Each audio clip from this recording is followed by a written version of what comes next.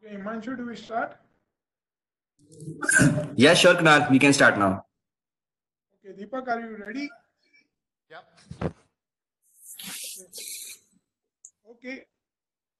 I wholeheartedly welcome everybody to this Finance SIG featuring the topic of role of finance and leadership in business turnaround.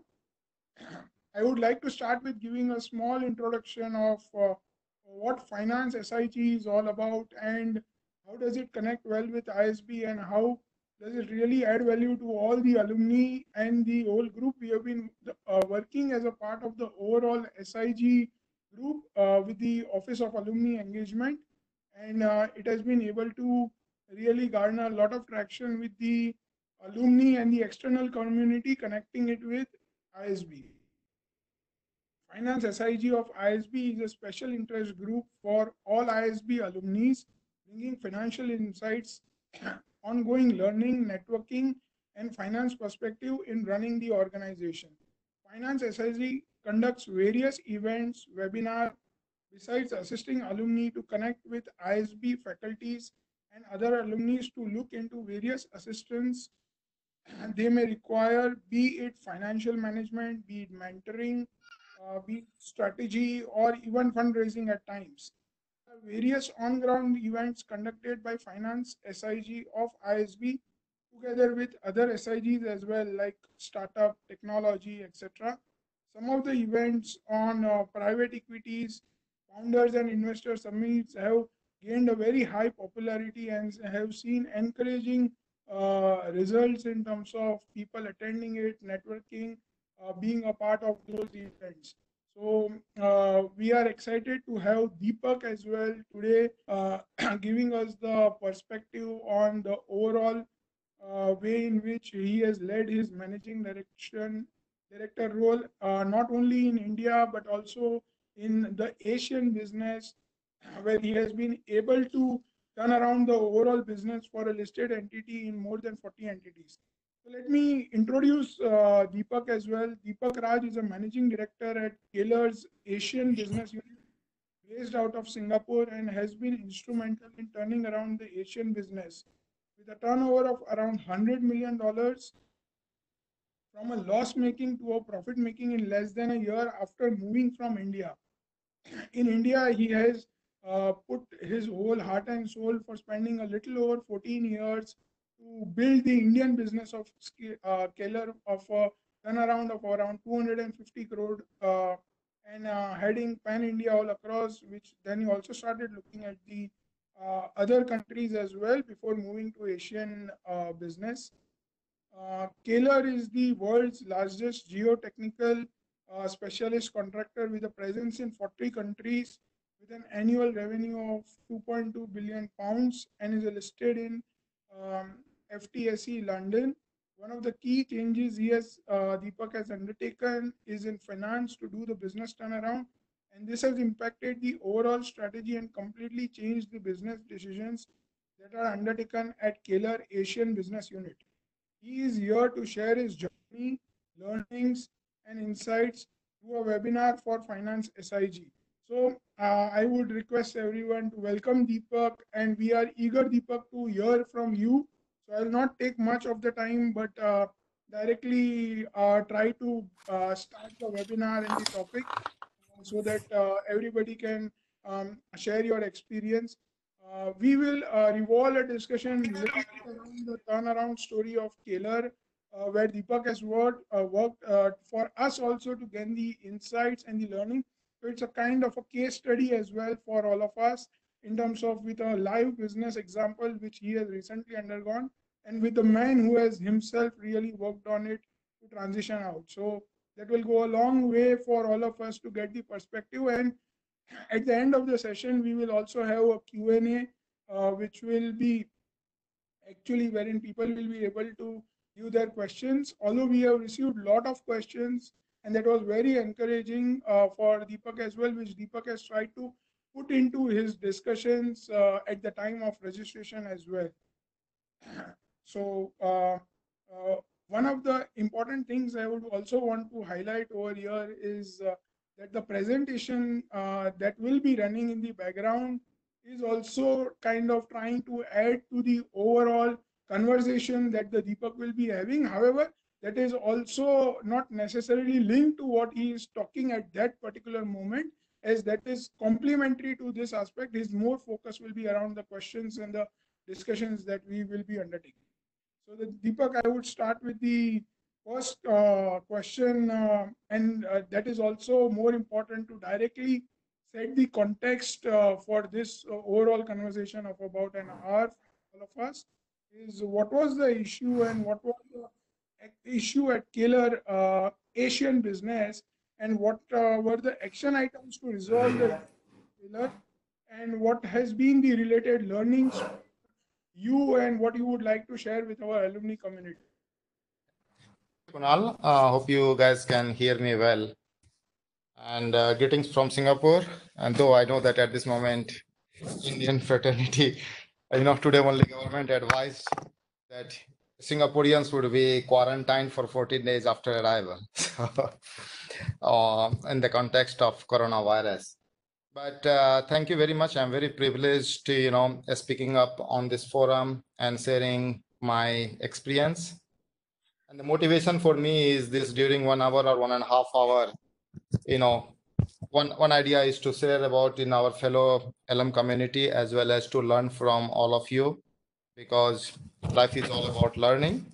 So, Kunal, though you have introduced about what was the, what is Keller and what do we do, but let me put the perspective about Keller is basically a very old organization. It's around 160 years old, and we work across infrastructure across the globe, 40 countries. And from management point of view, it is divided into 3 divisions and 22 business units.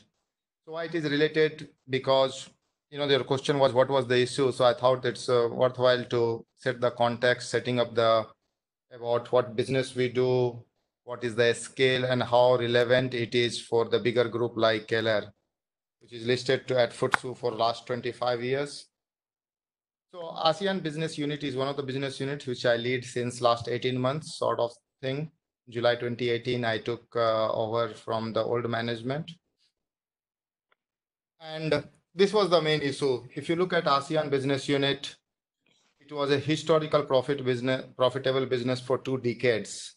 Keller is in Singapore, Malaysia for almost 20 years and have been profitable till 2015.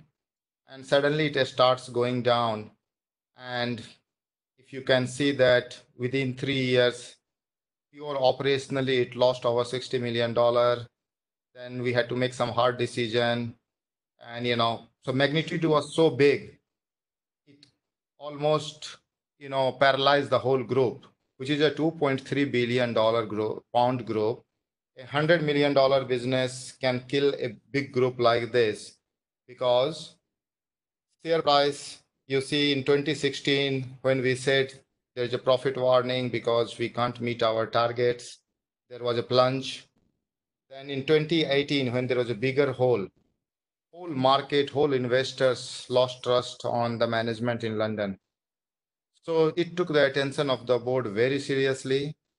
It was discussed, why the hell we are in Asia? Why don't we close down Asia? It's like cancer, right? When you get cancer, you want to get rid of that organ which is creating you the problem. But then, the whole management, Asia is the future growth, at least for infrastructure, because if you, connect back that people living here and infrastructure needs, management said, okay, let us take a calculative move. And how do you want to operate? First, build the confidence of the board. And so a lot of work was done in the latter part of 2018 when we thought that, okay, how to build this broken business. And still there is, we have to fly because still we have people, we have to pay salary, still we have to deliver the projects. So the issue, the magnitude was just big because for a loss of, let's say $35 million, market was punishing us in the magnitude of $500 million. So it is not only, the operating loss at ASEAN, the valuation was just going down again and again. So this item was just too big.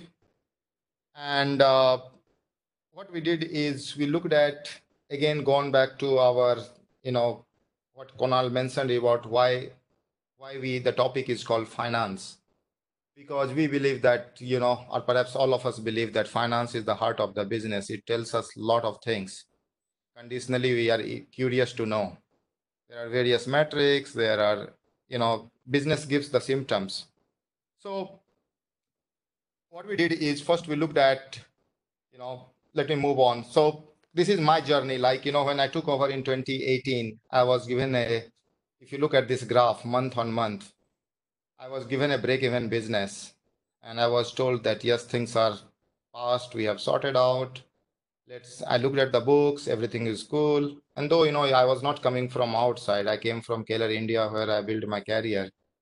So I was aware about the business, I was aware about the product lines, I was aware about a bit market. I'll not say that because Southeast Asian market is different than Indian market, clientele is different. But then when I started looking into the detail, the issues were just big. And when things started getting notified, then a lot of finance issue came on the surface, like, you can say cost, weather and balance sheet, aggressive revenue recognition, loss-making projects. So I think the learning for me is, the fundamental of the business was not right as an organization. Starting from senior management, they are a bit away from the business.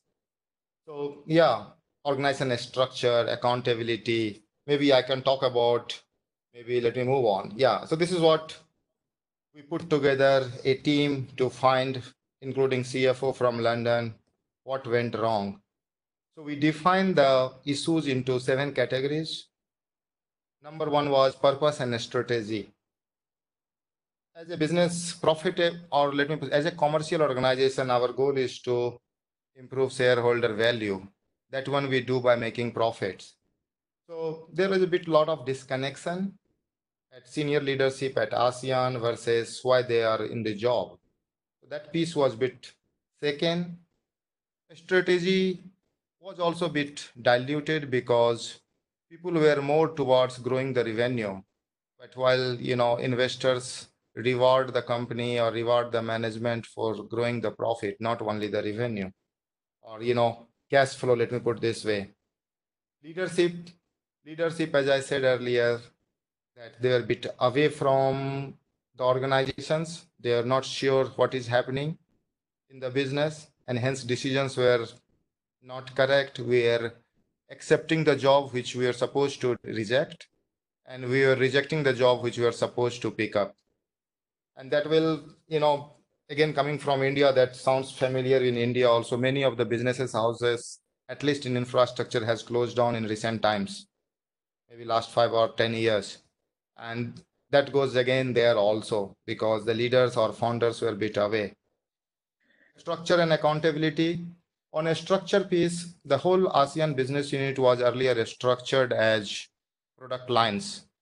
So we operate in almost 5 countries in Southeast Asia, and which has got legal systems different, taxation separates, but all of the management was more focused towards from Singapore. Management structure was set up in Singapore, and they were like flying in, flying out.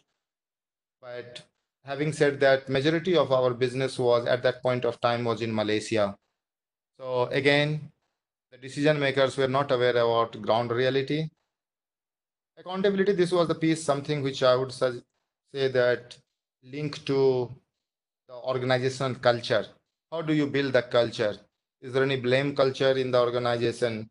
You go to function A, you go to, let's say, business development A, why did we sign this job? Then he has an excuse that operational cost is more. Then you go to operation will say, oh, finance gave me that number. So this whole piece of things were not good. And that connects back to the culture of transparency.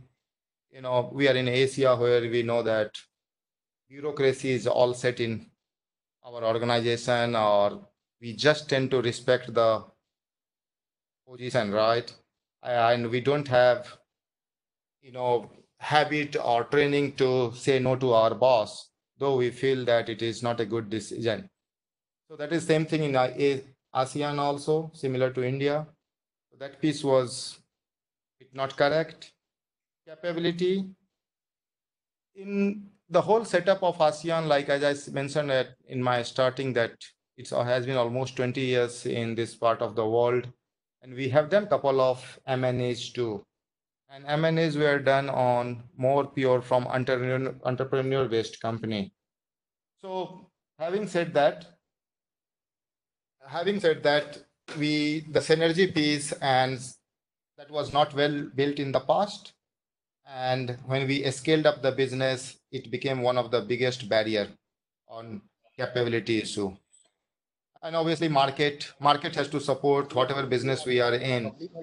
And in 2018, there was a political change in Malaysia, and government has just stopped all the infrastructure project. So that also contributed partly. So yeah, I mean, if you look at broadly the issues, the way my experience has been in across everything, you talk from a structure, you talk from leadership, you talk about functional tooling, we talk about accountability. And so we took a step by step, which maybe as we go along, perhaps, I should be able to bring more lights or insight on that. So great, Deepak. Thanks for sharing the context.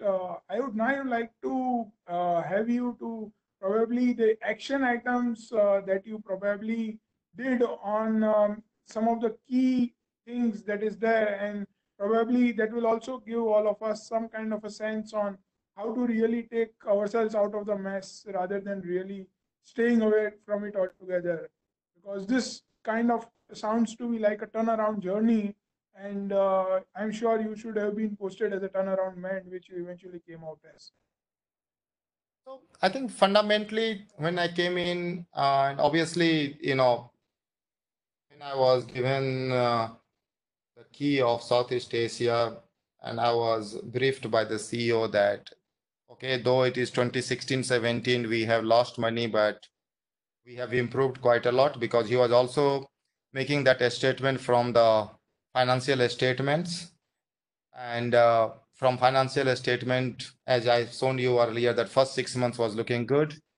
And then he says, okay, some of the product lines are facing some challenges, and maybe you'll be successful bringing your insights from India, and then maybe we'll fly again in ASEAN. But when I came on here and I started looking finance numbers, talking to the people, visiting our So the people who are not aware about infrastructure business, just to put some more light, we are the business. Our revenue stream comes from the projects. We sign contracts, we deliver in the field, we collect money. That is the way we run the business. And projects could be either EPC or item rate contract or lump sum. So depending upon what sort of customer expectation it is. So during my early days itself, I would say in first month itself, when I used to sit with our general managers or executional people, they used to say, wow, everything is good, all projects. We used to have around 25 projects across Southeast Asia at any point of time. And project size vary from $500,000 to $35 million, yeah. And so you sit, you listen, everybody is happy, things are good. But when it comes to the book closure, then everything is upside down.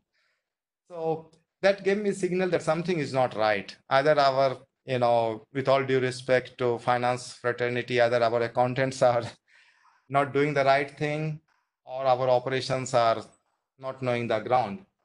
So I said, okay, let me look at the books of accounts. And then when you look at the books of the accounts and the way they used to record unknowingliness, how the procurement system was working, how we are trying to mobilize our equipment, and what is the connection at the job site. So there was a big disconnect. And at that point of time, we used to have an accounting system on POC. I think, Kunal, you might be the right person, to explain to our other alums, but it is percentage on completion based, right? And in that method, what you do is you just take cost to complete, and as and when cost incurs, you recognize the revenue. So during the journey, I realized that that is not something right, because if site has performed only 30% of project, but however, for some or other reason, they have incurred 50% of the cost. In finance books of accounts, revenue recognition was meant, it was like, it's a 50% of revenue, which was not correct. So I raised the alarm to our bosses in London, and they picked it up. And today, learning is we do earned value method of recognition, which perhaps suits well for our sort of business. So what you are telling is that you have actually moved from a POC method to a cash flow method of accounting. So that has actually impacted your organizational strategy and the way of at 2 or 3 descending order say first rows. So this is the top rank and then these two. So ये दोनों के बीच में so ये rank. There's some background noise, I guess.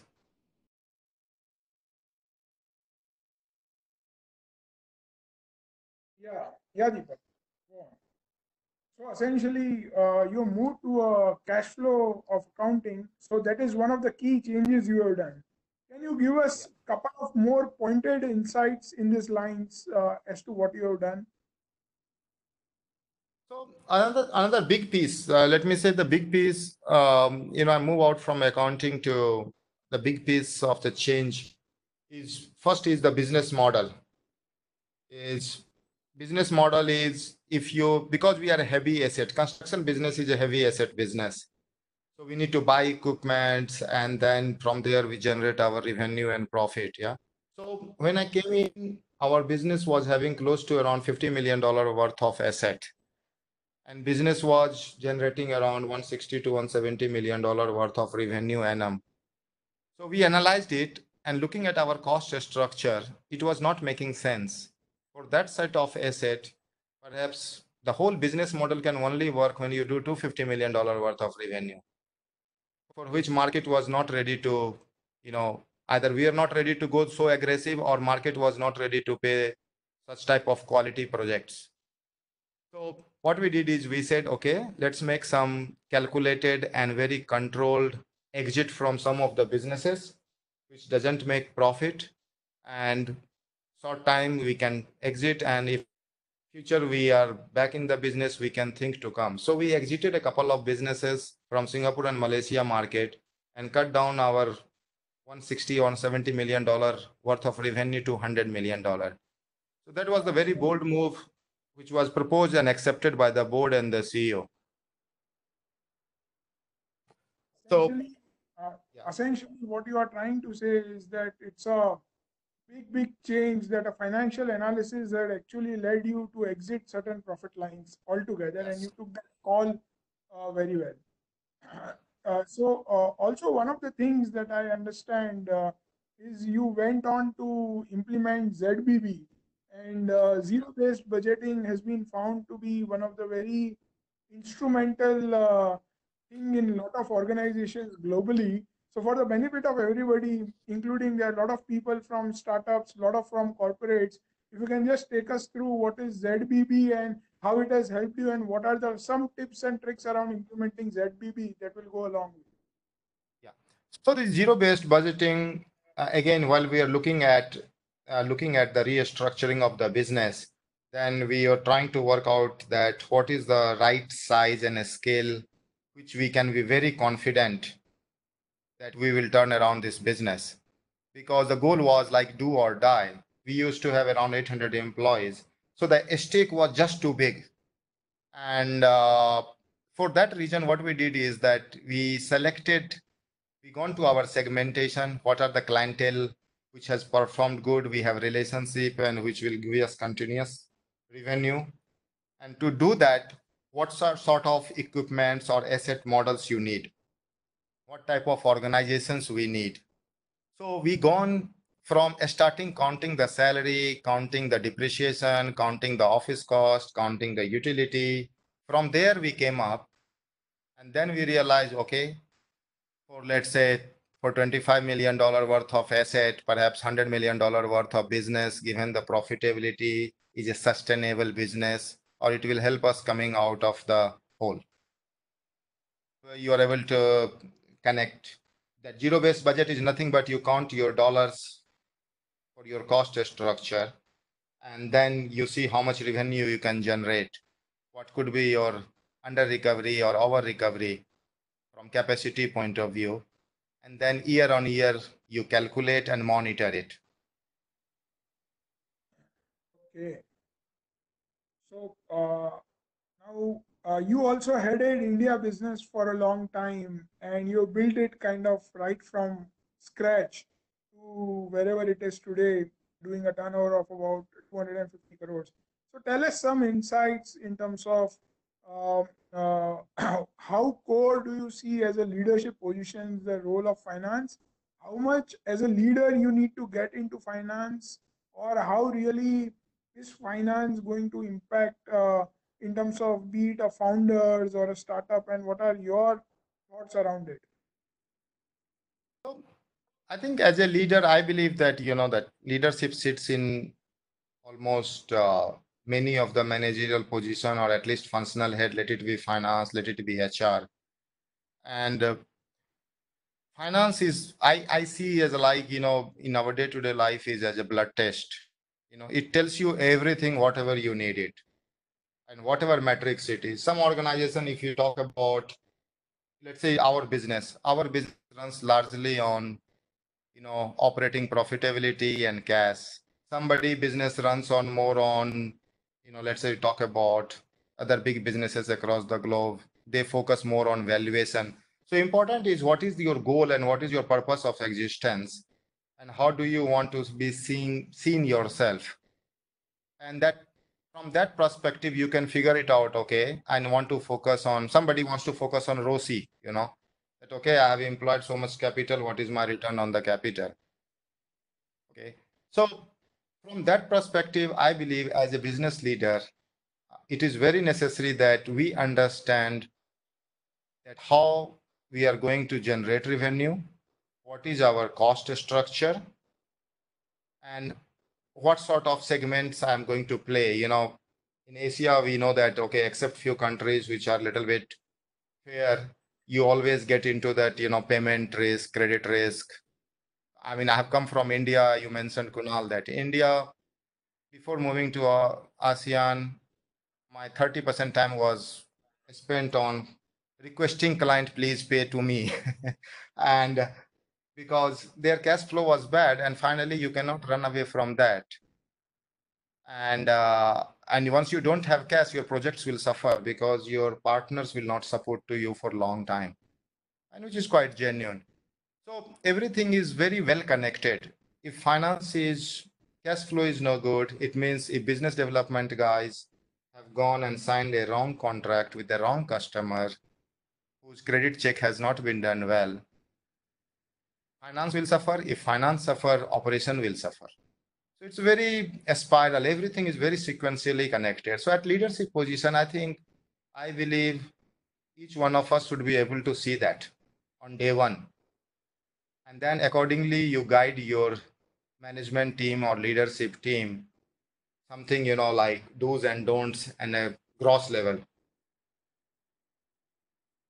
Tell us something about which profitability statement you will refer. The one coming from your FP&A team, the MIS team, so-called one, or the one that is the so-called accounting balance sheet, and how would you link it to taking business decisions?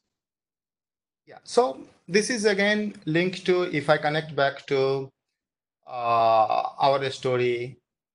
So far, before I come in, people were largely focused on P&L, MIS, right? Revenue and cost, profit, because operating income was one of the metrics which management used to monitor, or let me say reward the leadership team.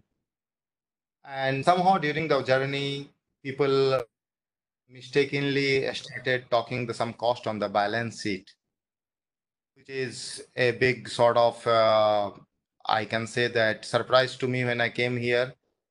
And so now we look at our P&L, we look at income statement, we look at our balance sheet, we see how both are moving time to time. Today our balance sheets are very clean, and which resonates with our P&L. And then third piece is cash flow, because some smart person has said growth is vanity, profit sanity, cash is the king. So unless last dollar coming into our bank, it is still in the papers. So yeah, so we look at all together, cash statement, balance sheet, P&L. At least I review together with our finance director every month on month. Great. Working capital has been one of the key thing that all organizations would want to look at closely, and especially the new organizations or the startups. So, tell us something about what you did with working capital, and how does liquidity matter to you, be it in India or be it in the Asian business back in Singapore? And what is it that probably you would advise to all the new generation entrepreneurs in terms of liquidity and the overall management from a CEO's perspective? Okay. So I think working capital, as I said, that if we start asking ourselves question that yes, cash is the king, cash is the king. So obviously working capital will come first in the line rather than revenue or profit. And from that perspective, I think we have been very, very successful. I tell you, how did we do that here? Because when I took over, our working capital was around 130%, and which was just completely, unacceptable, but that was the reality. And that was contributed largely by the way we did bookkeeping. As I mentioned to you earlier, that revenue was booked, but still performance has not been done at the site, so client was not paying, and it was sitting under our WIP. And second thing was, so today we are around 30%. So it's a great progress. So we did a couple of things there. Number one, what we did is whenever now we go as our sales team, when they go to talk to the client or negotiate to the client, we negotiate our prices together with payment terms. Okay, so that is a bit rare. If you look at in Asian context, the way, at least in our sort of business, that client would like to first nail down the price, and then ideally they try to push you on their payment terms. And in some cases, ideally they are saying, okay, you invest money to do projects for me. So we changed that. Now we say, okay, you want discount? Why don't you pay me some advance, 20%, 30%, right? So that way we try to manage because at the end, if some customer has not paid you for 1 year, from Indian context, you lost 10% because that is the cost of financing. So these are the discussions we brought in together with finance team, with our operations and sales team. So I think finance team, I believe that should be proactive, not only in bookkeeping, they should be the business partnering with our sales team, operation team.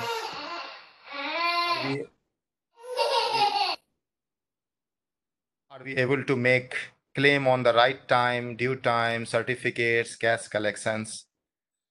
Now, from Keller context, liquidity, I think personally to me, this is my 15th year in the Keller, but we never faced that because we are a part of a big group. We have big banking facility in the London, let it be HSBC or Citi or DBS. We have overdraft, but this is something which now managements are being monitored across Keller. That what is the working capital, how much cash our business is bringing in, not how much operating income business is bringing in. So that is a big change Keller is doing now. And Does it attend what you are referring to, Kunal? So when you did this big change, essentially, what also happens is that you really need that kind of a wherewithal to manage that kind of a change in this kind of a global organization. If you look at some of our alums as well, a lot of them are actually working in organizations which are undergoing different kind of a roller coaster ride and challenges. So now, what are the learnings that you would like to bring, especially in terms of communicating it and navigating it to the senior management, and what kind of a role finance plays in connecting these dots? So I think for our LM group or a starter or founder, I think what is my learning there is, if I need to do a startup or found a company moving forward, I think the important is how much headroom I have, right? And so accordingly, I select my clientele. Or, if you look at from Indian context, you can work with the government clients, you can work with the EPC contractor, civil contractor. So first piece, I would suggest that please, we must review our client. Who is going to sign our check? What is their financial positioning? Either in our current business or if they have group company, because they are so linked. If somebody is suffering at one place, surely impact will come at the other place today or tomorrow.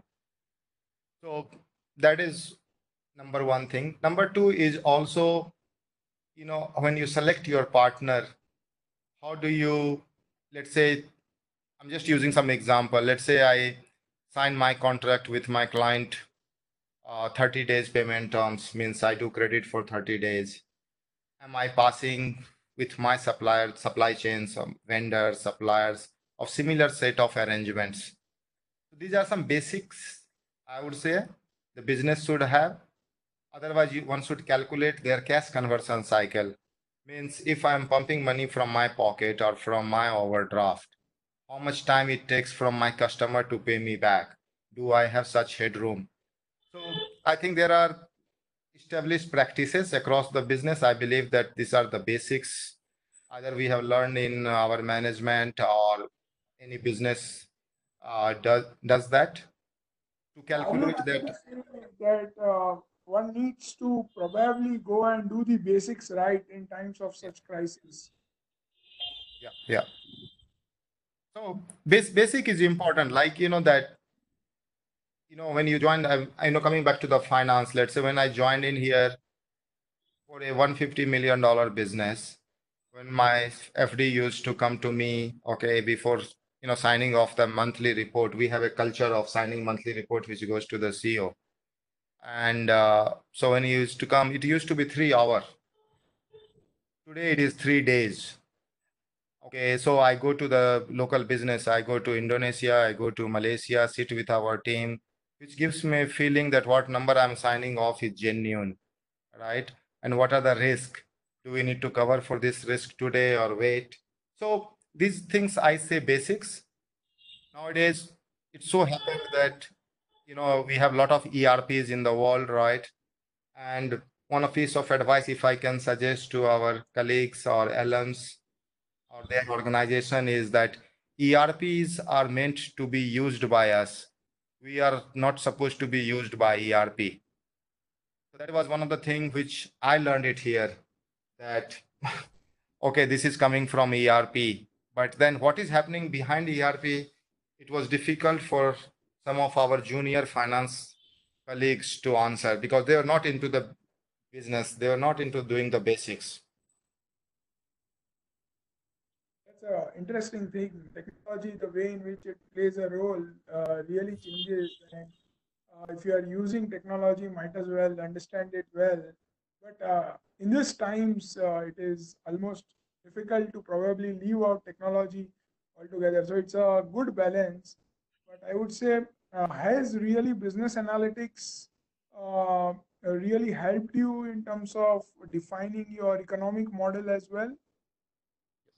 Yes, Kunal, it helped quite a lot because at the end, once this tools what we use, either I mean Excel sheet also does it. Only thing is it's just too tight, tidy, as well as it needs a lot of manpower. And in countries like Singapore, where manpower is damn expensive, we need to depend on the advanced tools or ERPs. But what I mean to say that whatever we analyze, it's important. It is connecting back to, if we are in manufacturing, it has to be connected back to the soft floor. And if we are into construction, it has to be connected back to our job sites or retail or whatever business it is, that there is a certain cost model, and accordingly within that it has to suit well, then only it will survive for longer time. So Tell me how you navigated across the crisis situation with your chairman, and how basically you all try to manage the shareholders as well, because you have a large pool of shareholders across the globe, and stock price must have taken all kinds of volatility under the sun. it was, as I said to you, that I remember that I came in July, I brought my family in October. So July to October, I was doing off on from Mumbai to Singapore. And by the time it was very much clear that we need to let go with deep heart, because we have to let go few hundreds employees and product lines. And but October, there was a board meeting. Board was in Singapore. I had to present to board because they wanted to know how come so quickly things got changed within 3 months, right? And it was not so a small change. So they were keen to understand what went wrong. And during that process, perhaps they were trying to examine that, am I ready to take the another journey and in a reduced role to bring this business back into shape, or should we shut down the business completely, not restructure, completely close down?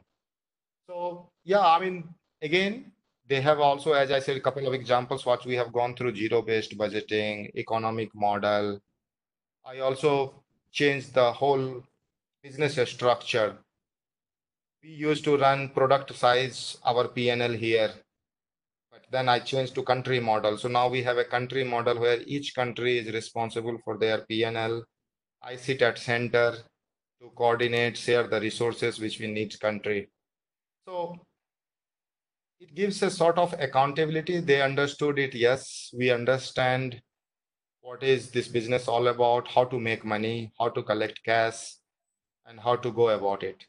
So ideally, they gave us a year time. They said 2019, do or die. If you're not out of the hole, okay, Deepak, I'll find you another job. No worry, but we'll walk out from Asia. So that was the language they used to have. And I think our top management in London did good job managing investors, though there were hard questions being asked at every trading update. But I think they put it together well. And it was a bit, I'll say, short term, 3 to 4 months. October 2018, we gave market announcement of profit drop. And January onwards, we have started making money in a small level. So they started building the trust. And yeah, here we are when half year when we say that ASEAN is back in the business. In fact, they showed their confidence in management.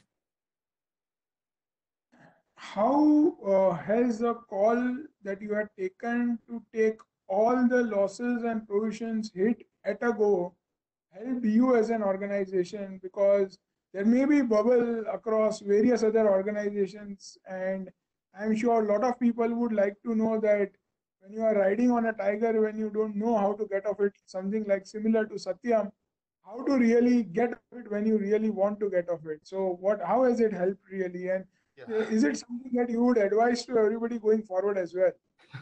It depends. It depends again, because, in July 1st, when I said, oh, look, when I was given a break even, I said, no, there is a hole of $10 million. Everybody was looking at me that, oh, look, there is a leadership change. Perhaps Deepak is trying to play safe. So watch out. So then in August, I sent another 5 million. So it took a lot of attention to build their confidence. And, if you look at our board structure, we have 2 executive and 7 non-executive.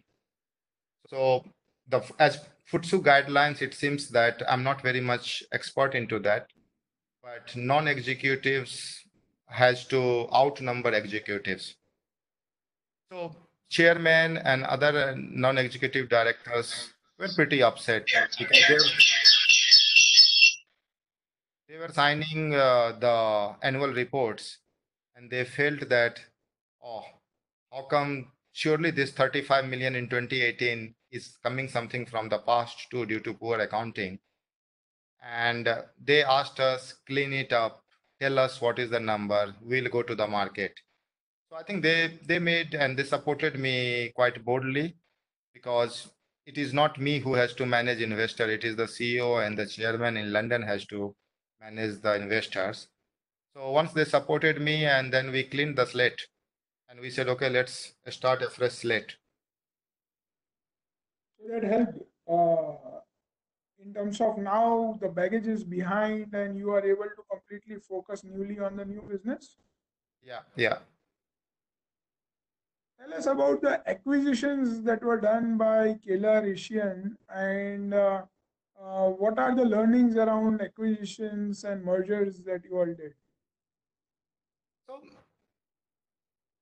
we came, I think, in 1994 in Malaysia, then 1995 in Singapore, and we have been doing around, let me say, 70-80 million dollar at that point of time, with our homegrown products and solution where we had command, our teams were trained, and we know how to make money in that product line. Then, as we have studied in the books, I think Asia was growing and Keller wanted to grow in Asia. So in 2010, we purchased a company in Singapore, which was new product line, which we are not expert, and as well as which is of perhaps bigger than the size of Keller at the time in Asia. So acquisition was done for a bigger company or almost similar size company. And with the hope that, synergies are there, will we expand our market base as well as clientele, and during the process we grow. But I believe that we didn't push ourselves too hard to find synergy was there, but integration piece, I think, in hindsight, I can say that if I have to do M&A tomorrow, I would focus more on integration, because Keller was or is a corporate, while we purchase a company which is an entrepreneur-run company. Very successful, but many of us will acknowledge that the way corporate is run is entirely different than entrepreneur-run company. Right? Here, there is a delegation of authority, there is a delegation of decision making, while many of entrepreneur-run company, the super boss calls all the shot. Right? Let it be $1 or $10 million.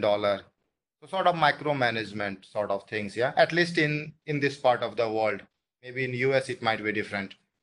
So that piece slowly it started falling apart because no successful line leadership. When the entrepreneur was about to retire, there was nobody whom you can hand over.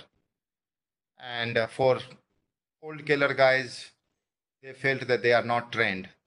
So it was started slipping through between the the leakage, yeah. And then finally, it started showing in finance reports, balance sheets, work winning was low, our capacity was high. Even though we are work winning, we are not performing. So all these things was building it up. And when these things were not public, or public in the sense because the issue started coming up in 2016, we went ahead and we purchased another similar company in Malaysia in 2014, yeah. Again, with the same intention, again, the piece of integration was missing. So I believe that Keller had learned very hard lesson in M&A, at least in Asia. So, I mean, advice point of view, I think we need to be pushing ahead before we go and buy the companies. What are the synergies? How we are going to integrate? What is the management bandwidth? What are the succession planning? All these basic questions has to be well thought through before we should progress. So integration plan is the key. One should not do mergers and acquisitions without a good integration plan. Yeah, of course. Otherwise, unless, I mean, each company, like we believe Cisco is the good in M&As across the world. And think surely they have a specific team which is fully aligned till it happens, right? So now tell us something about business and finance in India and globally. Some of the key difference and related tips and tricks as to what are the things that one can noticeably do well in India, which is probably not done, but you get from your global experience. I think if I need to connect, because, even in ASEAN business, let's say I also operate in Indonesia, which is more or less like India. So at times it becomes hard, and while Singapore is very matured system and processes, people are capable, government is supportive. So I think from business perspective, I think fundamental would be what for I'm doing a business. If I'm the startup or founder or entrepreneur, what is my end goal? I understand that end goal is making money, but making money could be, am I developing the infrastructure? Afterwards, my goal is to sell the company to somebody, and through that process, I make money. Or I want to bring, manufacture or develop the product.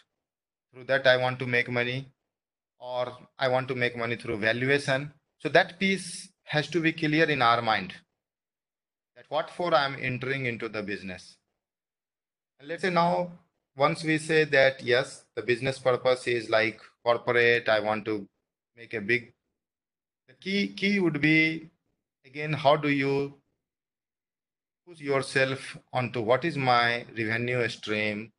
Is it profitable? What are my differentiator in this? And how am I able to collect the cash? Because right now in India, at least the cash crunch which we see is a big issue. I mean, I think it still remains even for our company.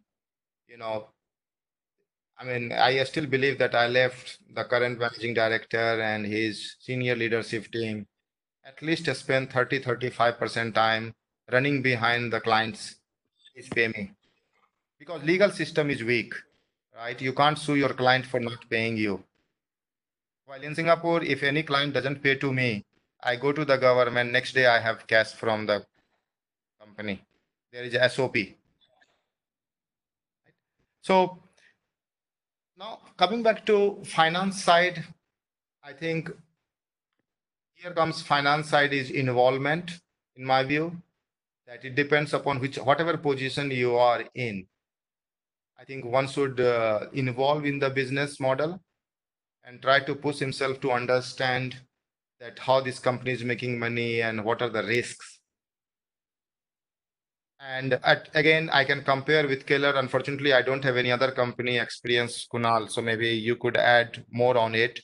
But from what I realized, at least in ASEAN and India, finance at a starting phase, more or less same what was in ASEAN. But now we are trying to give leeway to finance. We are allocating platform, and also obviously now I have a very good leader in ASEAN or India. So they are pushing themselves to behave as a business partner. They are able to challenge business leader. While, if I go and I say I want to buy $2 million worth of piece of equipment, then they try to push us that, okay, what is the cash flow plan? Is it necessary or can we not do it within 1 million? So these sort of discussions you need together with your finance partnership.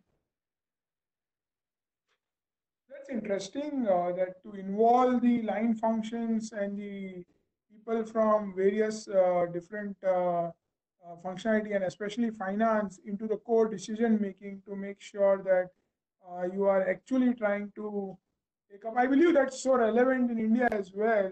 While that culture is picking up, but it's fairly there in corporates and MNCs, but it needs to be used more rigorously in terms of rather than just going and taking decisions as a founder or as a top head guy of the organization, might as well involve the larger team down the line, have a more better buying and alignment across the teams, which will also help to execute the things in a way more better manner. Could you also highlight in a crisp, maybe 3 words or so, some of the leadership traits that you believe that are required as a top leadership traits in a turnaround situation? Okay, so I think leadership trait, I would say that first of all, one should believe that I can turn it around. Okay, so trait is not giving up, determination, right? That is the key. Because personally, I was very safe in India before taking up this role. But then I pushed myself. I said, okay, I have built a business. Now India business is $100 million business, doing well. And this one I thought, okay, it's 150 when I took over, but then things were not good. Today it is also 100, but it's very well balanced. There is a greater purpose. So I think number one trait is determination to, get it right. Yeah. Number two, I would suggest that personal drive to make the things happen. When I say personal drive, to make your hands dirty. I may not be subject expert of finance, which I am not. I may not be, good equipment guy in our sort of business where I have a lot of equipments. I have to make everyday decision, either buying or selling or repairing the equipment, which costs money. And there comes your people skills, that hiring good people around you, motivating them, and trusting them. Third piece, I'll say trait should be transparency. I should be bold enough to tell the same story to my colleagues as well as to my boss. I should not be political. That, if any problem happens, in fact, today itself, at our job sites, we have 2 incidents. So should I blame to our employees or should I step up and see what happened? And being leader, I'm responsible for that. So these are the couple of basic things, again, either in turnaround or even in non-turnaround. A good leader should have determination, transparency, and at times make his or her hands dirty. Okay. And if I were to ask you, would you choose growth versus profitability? And would you probably go for the growth at all cost culture, especially in case of your suggestions for startups? What would you choose? No, I would suggest, I think, growth versus profit. We have to see. I mean, I give you classic example. Right now, tomorrow now we are out of turnaround. That was my 2019 goal, to come out of the hole. Now we are well set. So now tomorrow we are looking at our strategy, 3-year strategy. Okay, we are still not in Philippines. We are still not in Myanmar. We are still not in Cambodia. Hong Kong, we walked out. So what shall we do? So we are going to look around again, that governance risk, compliance risk, taxation risk. Bangladesh, we went, one of the learning we had now we are realizing is bringing out money is damn tedious from Bangladesh. So these are the learnings we are having. So surely when we are talking about growth, either product line or market growth, we should be very, very cautious and connect back to profitability. And that is my take on that.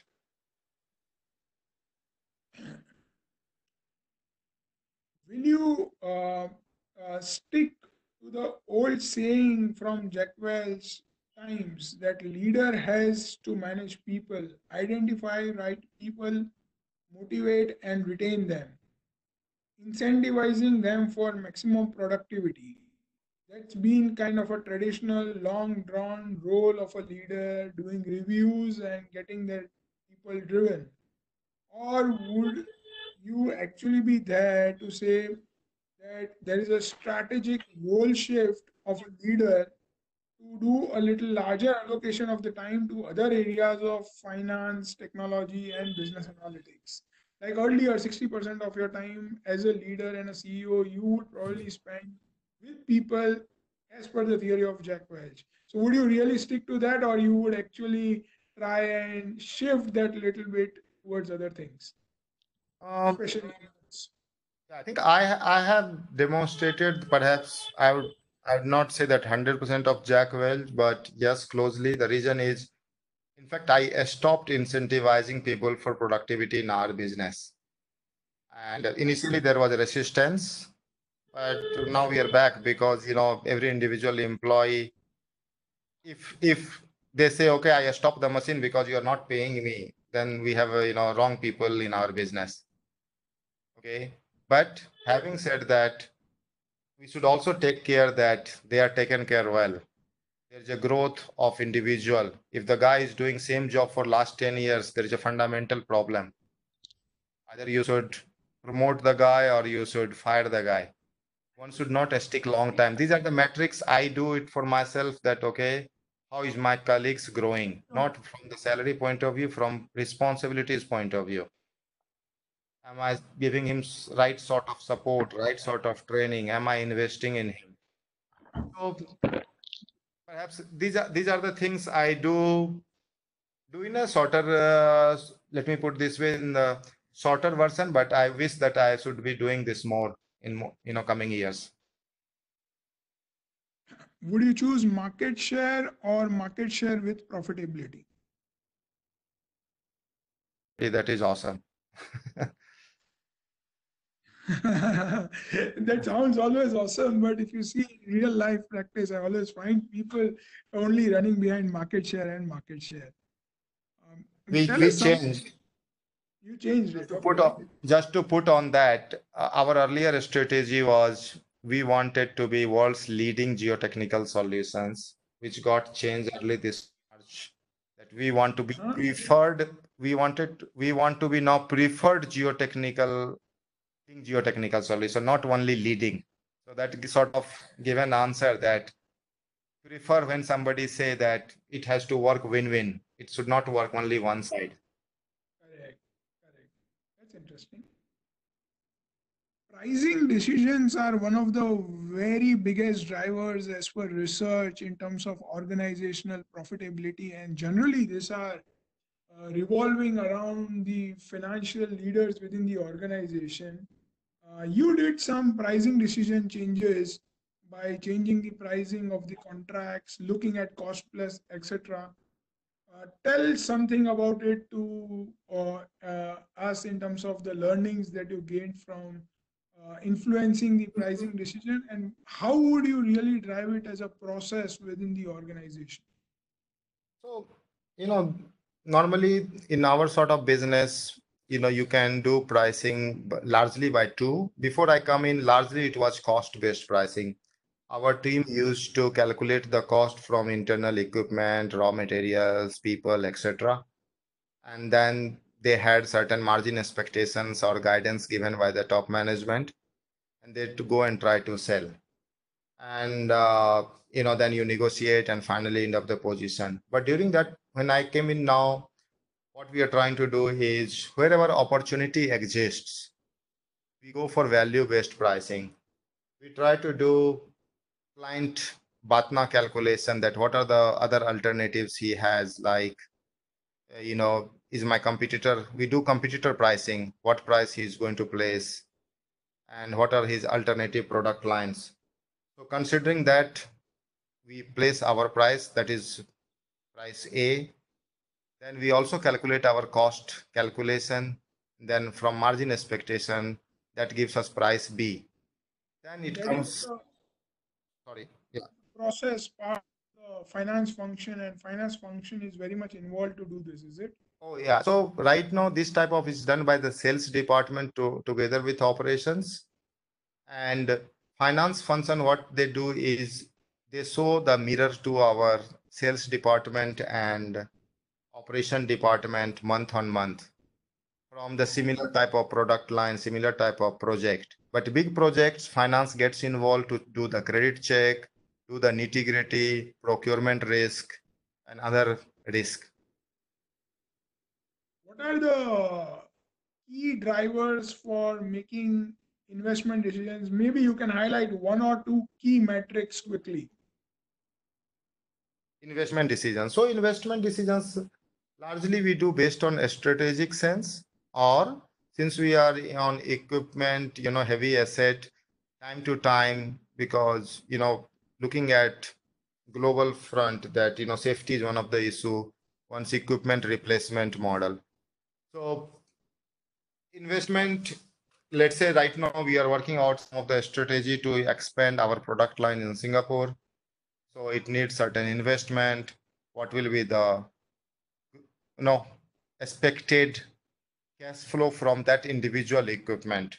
So we try to analyze that, and then is that equipment giving us some competitive advantage, or we are going into the cost war? So these are some fundamental questions we ask ourselves or our team, and try to tick mark, and then we take the decision. Provisions has been a silent, hidden thing under the bed, and it really kills organizations, as you explained, that the provisions are something which try and show a different picture of balance sheet. So that was a great understanding from you that to play well with provisions and to do that, the best way to go about is to really look at the cash flow and manage the cash flow. Deepak, we can't leave you without answering one of the most important questions since you are based out of Singapore. How should leaders respond to current situation due to corona scare in India and across the globe? Okay, so it's very interesting question. I think I must share what is happening in our business. So first of all, and that will give a good corporate governance to all of us, and which I really feel proud of, that what are the advanced thinking big corporates do it. So currently, since February, mid-February, we have travel advisory to our team, because that we keep on, I personally keep on traveling every second week. I'm in some other country in Southeast Asia. So, that, should I go, should I not go? So we try to promote like webinars or this video calls, etc. And even in office or our job sites, people go for temperature check and some declaration, China, Korea, Italy now. I don't know how many countries will come in moving forward. And so that is one piece to take care of well-being of yourself, your family, and your colleagues, and isolate if you are having some symptoms. Touch wood, so far business is clean. But we are now working this week and following week business continuity plan, because we are into business where we buy supply chain from Germany. Okay, China, we are not much, or even local raw materials we purchase. What happens when our supply chain gets disrupted? So today we had some initial discussion, but we need to map out some plan and put together to our board, because our investors are behind it. That, we are at the center, Southeast Asia. It has started from China, then Singapore was the second country which has highest cases. And my ASEAN business is heavyweight is Singapore. So still we are working on, Kunal. But what I like about it is management attention on these things are very high. They are ready to support us, from travel. We have canceled a number of meetings across Keller Group right now. We are supposed to have our board was supposed to visit India in late March, which was cancelled under COVID-19. So, yeah, so I think so far so good, but I don't know which direction it is going because things are changing every day. And it's very, very difficult to predict. Situation is very panicky in India as well, but definitely not as severe as you are sounding of in Singapore. People are working quite normal over here, except that they are avoiding any kind of a global movement with all the awareness and the drive that corporates and government are taking to do it. But would you then kind of still suggest some kind of a red alert in India as well for the companies, especially with respect to the supply chain aspect that you highlighted? I think, see, I think if I look at, that if supply chain get disrupted, let's talk about what industry. I mean, India is like, the big country and we have our in-house. Like Singapore doesn't have anything from Singapore. Even I get brinjal, cauliflower either from India or Malaysia, right?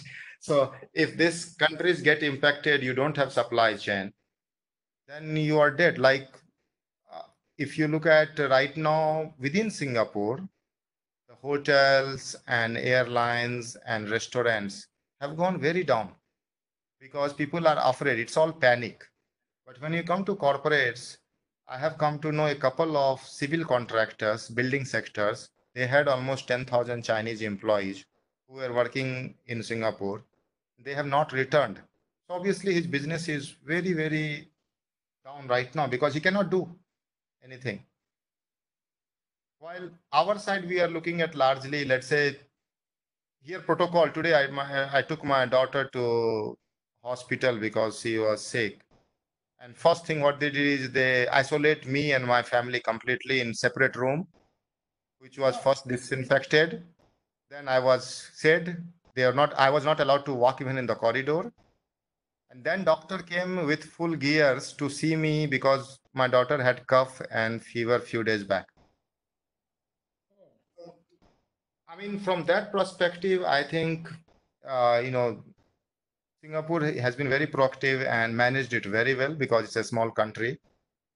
From India side to run the business, because it is so contiguous, I'm more worried rather than business that, today is 52 case, how quickly it is going to spread.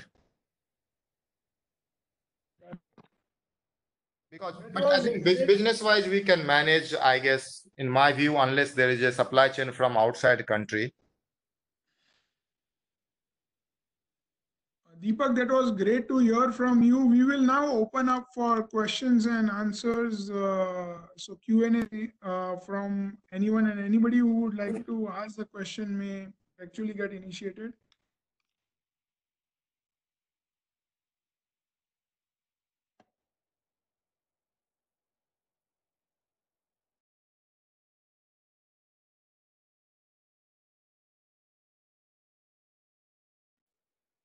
Deepak, I am getting one of the questions in terms of how basically the role of CFO and other VPs would actually transition into a CEO, and what are your tips or thoughts around it?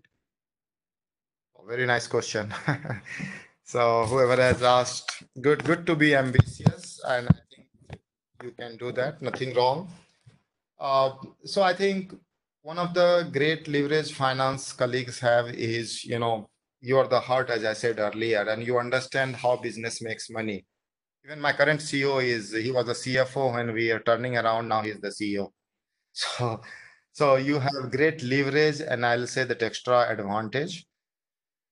One thing I would encourage to do more is get towards people side, because once you reach to the CEO level or leading the business, majority of your task is working with people and selecting the right people into the right position. Rest, I think, gets done. Once you have right people at right place, they will do for you. You take care of them, you train them, you grow them, and they do their task. And second advice, if at all I can see, Surely when you are CFO, you are already close to the business, right? And stay close to the business. That's interesting. How about the operational piece? Say, assume persons are not from finance, but they are very good at operationals or other capacities. How would the transition happen for them? I think other than finance people, if I look at any business, majority of ops people had to put hard work understanding the finance. Because when you are the leader and when your CFO comes with a proposal, you should be able to ask basic questions because you have to build knowledge from that data. If he says, okay, this investment gives me so much cash flow, you should be able to believe in it and little bit, critically analyze it. Because at the end, either you say yes or no, it remains with you and your team. So for operational colleagues or alums, my advice would be, spend more time with the finance, look at your P&L. If there is an opportunity, look at how cash flow is impacting, what is working capital, etc., etc. Correct. The next question is about future of digital payments. So, what is your comment on this? Digital payments. I mean, if you take out the payment word, we are trying to become digitalized because we cannot keep away ourselves. In our projects, so far it has been, manual preparation, but now we are doing, app-based. So that piece is working on. Payment, I think, I'm sorry that I'm not able to visualize in a larger way to answer directly this question. Surely it is a good tool. India, we have seen in last few years, has gone so high. Here in also in this part of the world, it is. But how long it is going to go, very difficult to predict at this stage, at least in my mind. Correct. Can you talk about key frameworks on business reporting for results in terms of the overall way in which the businesses are structured in India and in Singapore as well? You mean that monthly dashboard reports? So I believe the question is around that. It is about the reporting angle of the things and how does it impact decision making. Okay. Any tips and tricks around it? Yeah, it is. It is. Like we have, if again I try to analyze, considering my positioning. So every month we submit 3 reports to our global head office. One is financial dashboard, which talks about revenue, operating income, ROCE, some key projects, how they are performing, cash flow, overhead, equipment cost, working capital, trade payables, trade receivables, inventory, all sort of, finance metrics which is needed. And I personally write a 2-pager business update report, which revolves around the market, which revolves around the people, which revolves around any business improvement project I'm launching. And some of the non-financial metrics like, let's say, we plan to run 100 piece of equipments in the month. We have run only 80. Why so? And how is the trend going to be in next 4 months or 5 months? So that is largely alignment. And after that reporting happens, there is a conversation with divisional president. We go through together, make some decisions from there. So these 3 documents give the guidance to the management that what sort of business we are doing and what is some heads up on some difficulty or challenges or opportunities. And then we connect back on the following day to discuss about it. That's interesting. That's interesting.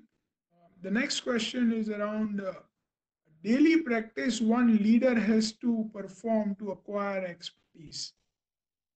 Come again, Kunal, I lost you. Yeah, so I'll repeat the question that I have received. What is the daily practice one leader has to perform to acquire expertise? Wow. It's a very broad question. So one, but it tells you to speak about one. Yeah. I think I would suggest that, as a leader, you should, first of all, once if you are aware that what is the weak point of your business, every business has got a couple of weak points. I also have, even though we have come to a good shape, we have a couple of weak points.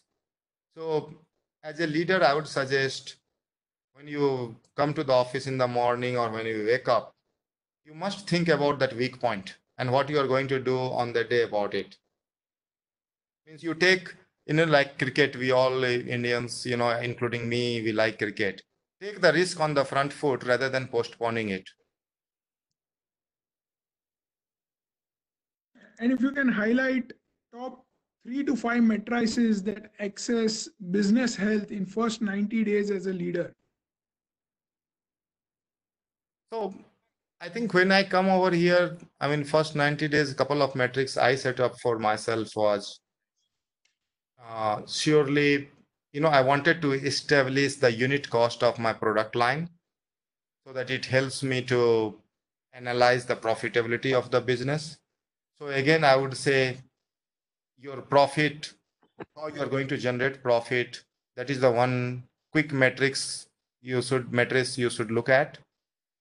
Number two metrics you should be looking also as your, the key, let's say one is revenue side, another is the cost side. So you should look at the cost side. What is your major driver of the cost? In my business, at this moment, people is the high majority of the cost. While I was in India, equipment was my majority of the cost. So it changes from industry to industry, business to business, geography to geography. So I would suggest that profit side, majority of the cost side, and third thing is your little bit insight on the futuristic clientele, or which business direction you are going. Because even though let's say your metrics and 3 month is you have not the good result, if you have faith in the market, faith in your customer segment, you can survive for a little longer and wait for a little longer. Deepak, that was very, very interesting.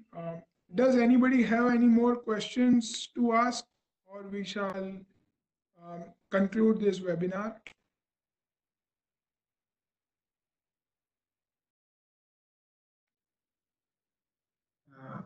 Hi, good evening. My name is Arun Mahajan, calling from Gurgaon. I have a very simple question. In your opinion, what should be done in Indian perspective, especially Indian real estate and infrastructure sector is struggling too much, and it is now going from last almost a decade. So, what are the steps as a corporate and as a government we should take to streamline the things? Okay. Hi, Arun. Thanks. Nice question. I think that is the problem we are facing for almost a couple of years now, and it doesn't look like that we are coming out very soon, right? And so one thing is, I think the priorities of the business, if you talk about real estate houses, and just for, let you know that in Southeast Asia, I don't work for real estate customers, because, that due to buying behavior or something, we have exited that segment. We worked in Malaysia, we worked in Indonesia, but now we are not working it. The reason is a couple of fold, right? But I don't want to get into that argument. But from Indian point of view, the real estate organizations or corporates, where they gone wrong is perhaps ambitions and managing their cash flow. So how they will come out, God knows, I don't know. Any big business house is here. Kunal, you may add more. In Mumbai, how many corporate real estate business house are still there? When I was studying or growing up, DLF and Unitech was the big names in India, isn't it? Both have disappeared, right? In Mumbai, then next decade you see, right now I think Lodha Group, or couple of big business houses are around. It is changing. You are seeing that every decade one name is adding and two names are going away. But whole business model, I have no clue, Arun. I'm sorry, but that again it connects back to that how they want to make business. Is the leadership plan to list the company and create value addition, or is there a connect back that I want to provide timely housing to my customers? So I don't know. Sorry, I'm not able to answer you on this, but because it's a very, very broad question and it is very mixed question that so many stakeholders are there. Probably one thing that I have been seeing in Mumbai for real estates that they are doing is they are consciously trying to offbeat on their inventory. They are trying to come out of their inventory as quickly as possible. Maybe also going out to do aggressive pricing, because that is the only thing that is left to them. With the fact that real estate being the one of the second highest employers in the Indian economy, it is very, very important that government does something to revive it. But it's a long stretch dream that it will happen because so easily.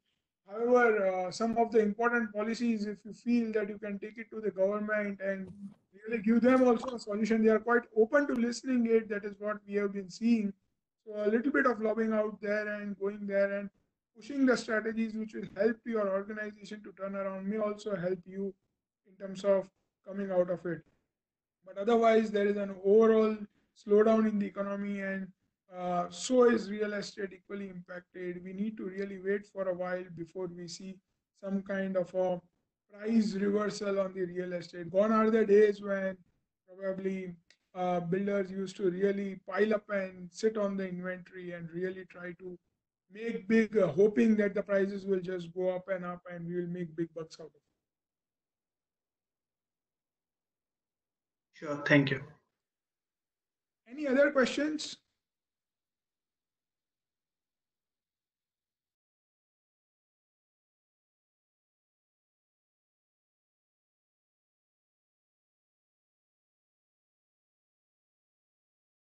Well, that's it. I believe we are coming to an end of a very, very engaging webinar. Deepak, thank you so much for sharing your thoughts, giving all the insights. We are really enlightened to have you today and getting all these learnings right from value pricing to exiting the product lines to become more focused, getting on the core thing like cash is the king, people motivation, or be it zero-based budgeting, navigating through the shareholders to the chairman of your organization, how basically looking at the return on investments, understanding Singapore India differences, understanding your insights on M&As and how it will impact finance, and last but not the least, understanding that how basically a role of a guy can lead to a CEO kind of a position or a managing director. Thank you so much, Deepak, for all this enlightening thoughts. Wait on to see more on what's coming next on Finance SIG. We have a ground event of economic conclave coming sometime in April. So do keep tapped and check on your webinar with a lot of exciting speakers. And thank you all for connecting over the webinar. Thank you, guys. Have a good time. Good night. Yeah. Good night. Thank you.